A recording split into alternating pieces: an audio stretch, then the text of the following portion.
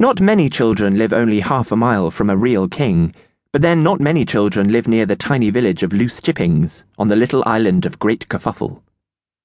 Loose Chippings is the capital village of Great Kerfuffle, which is too small to have a capital city or even a capital town.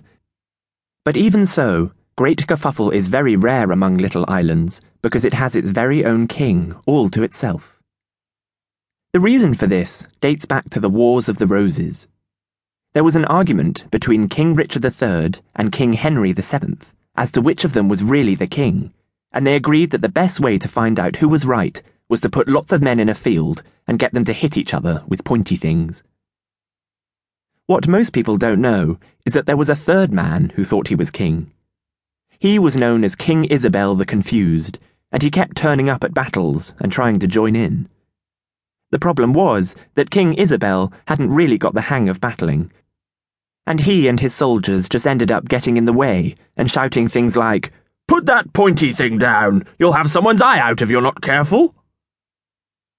The effect was rather like when a small dog tries to take part in a football match.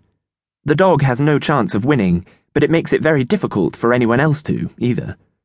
So in the end, King Richard and King Henry decided that the only way to get on with the battle was to give King Isabel a little kingdom of his very own, as long as he promised to go away and stop being a pain.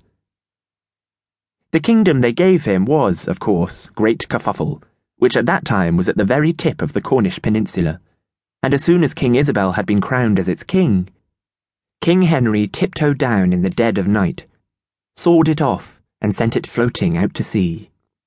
King Richard would have helped, but he couldn't on account of having lost the battle, and so being extremely dead.